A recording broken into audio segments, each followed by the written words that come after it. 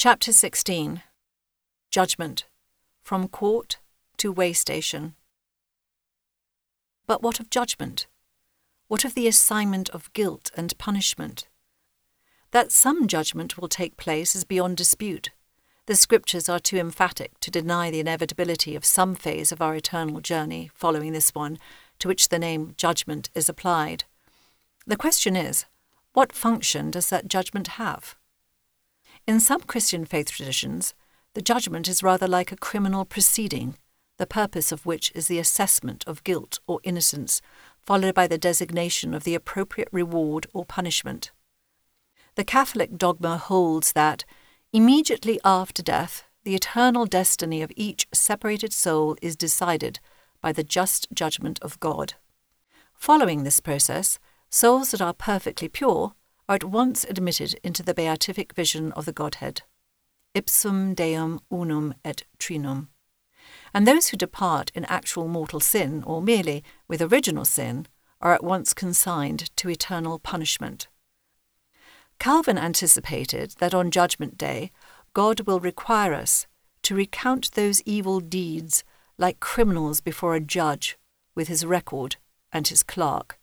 So when God examines us that way, it is as if we see him in a visible way with his records, his witnesses, and his instructions all ready to condemn us.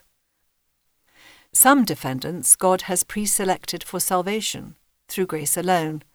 Most others will be consigned to hell. Or, as Michael the Demon explains in The Good Place, the premise of our system is that a person's score during her time on earth is final and unarguable. That is not a scenario any more pleasant to contemplate than that of angelic scorekeepers who are silent notes-taking of every action. As a matter of historical fact, the Reformation effected changes in our religious experience that worked to emphasize the terrors of damnation and judgment, foment guilt, and alienate us from the love of God. In one of their principal innovations, Reformers intended to make the communion, what we call the sacrament, the centerpiece of the regular weekly worship of the Church. To their surprise, however, their designs failed. People did not want to make their communion on such a frequent basis. The explanation was not hard to find. The ancient language of the Mass had included the words that the emblems should preserve their bodies and souls to everlasting life. Ignatius, one of the earliest Christian writers, called the Eucharist the medicine of immortality. Communicants of the new rites were instead called to a new focus.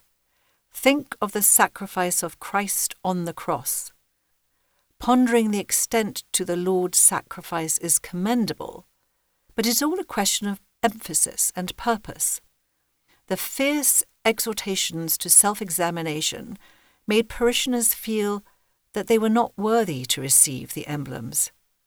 A sombre but joy-filled celebration of Christ's gift was overwhelmed by a depressing absorption in one's own unworthiness, and attendance plummeted accordingly.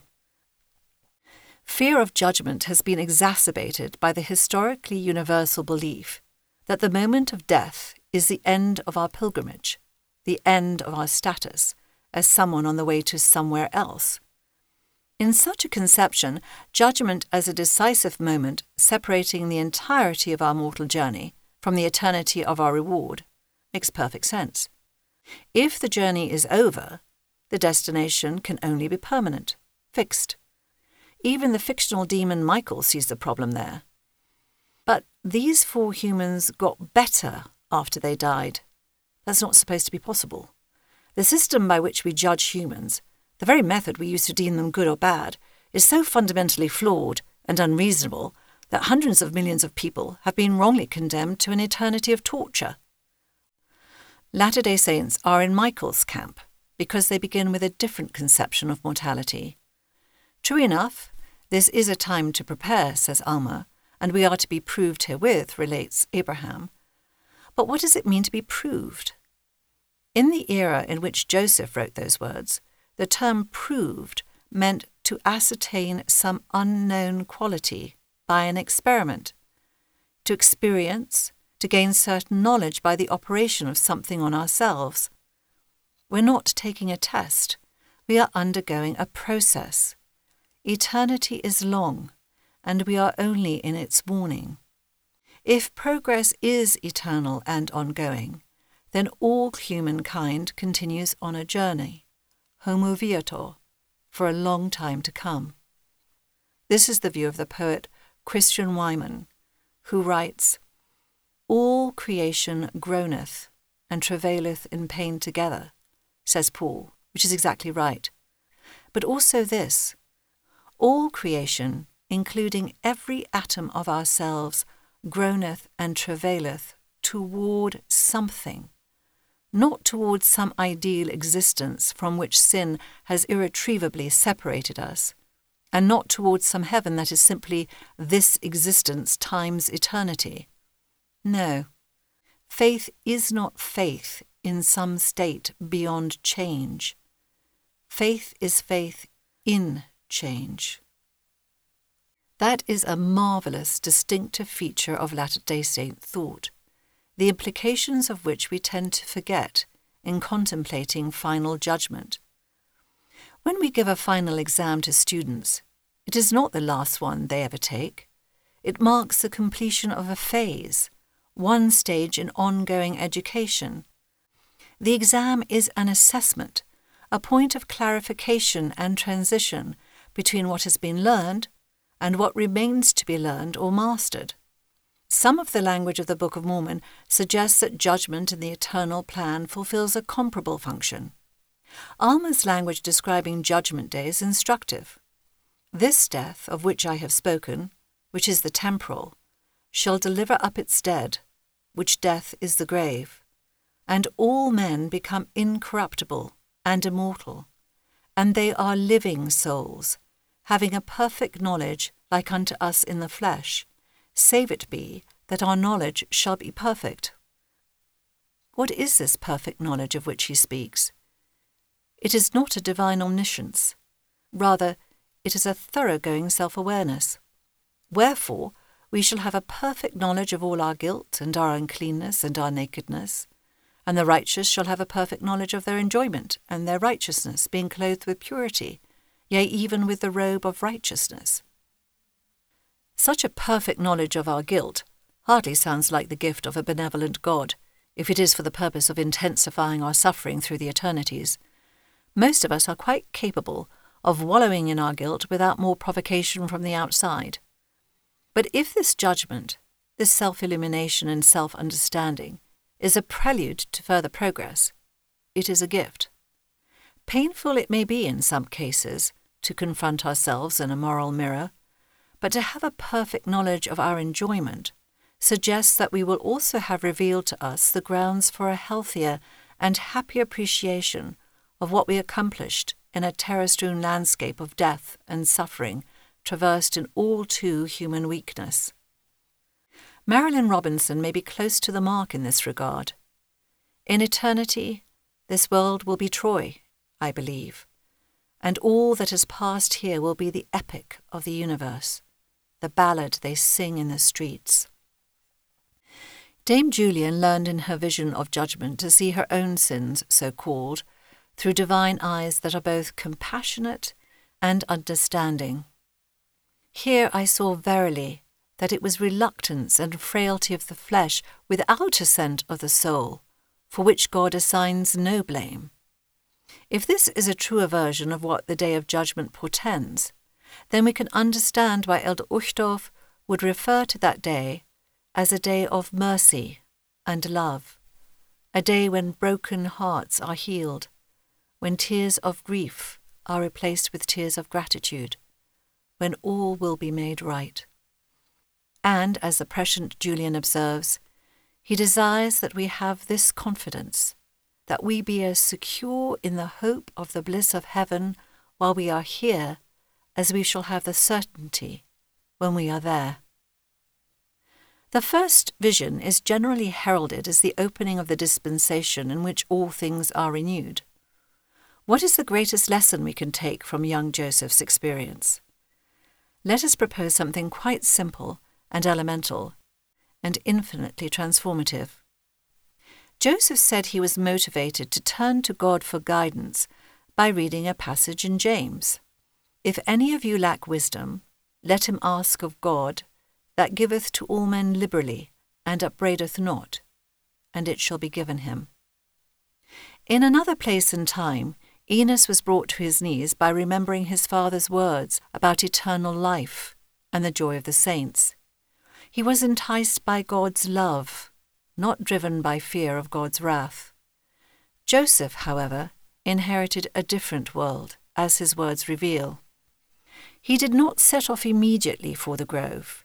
He hints how his reservations were overcome in language that is highly suggestive of what had held him back. It was only after long consideration that God might not upbraid him, that he decided he might venture. In the language of that day, Joseph hoped that God might not reprove with severity or reproach him, and that he might, with confidence, risk danger. Joseph's initial trepidation to seek God calls to mind a pattern that goes back centuries. Martin Luther, his biographer writes, had a crushing sense of worthlessness and fear of damnation. He felt a righteous God's fury against his sin, writes another historian. The founder of Methodism, John Wesley, and thousands of his contemporaries were driven to prayer by fear, anxiety, and guilt. Joseph found scriptural basis for a more hopeful approach to deity. And what was the greatest truth that Joseph learned from his encounter in the sacred grove? Perhaps it wasn't anything about God's form, the state of the world, or what church to join. Here are the Lord's own words. Joseph, my son, thy sins are forgiven thee. Go thy way, walk in my statutes and keep my commandments. Behold, I am the Lord of glory. I was crucified for the world, that all those who believe on my name may have eternal life. And Joseph's response? My soul was filled with love, and for many days I could rejoice with great joy. Joseph had rediscovered the God of absolute love, a God who waits to embrace, not to condemn. Life is hard and demanding and perilous. No one knows this more than he who experienced all our pain, all our sorrow. Joseph said the absolute precondition for a faith capable of exalting the human family is a correct knowledge of God's attributes. That spring morning, Joseph learned the most important of God's attributes. As Joseph would later teach, God is merciful and gracious, slow to anger, long-suffering, and full of goodness.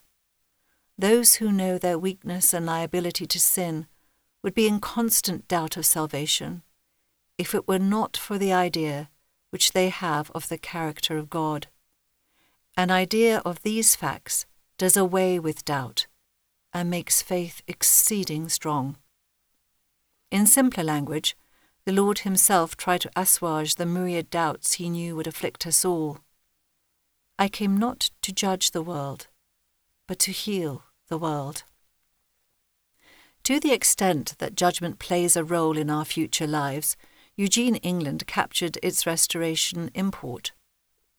Judgment will be simply our complete self-knowledge and our consequent acceptance of the best opportunities and environment for further progress that we are able and willing to accept from a perfectly loving God.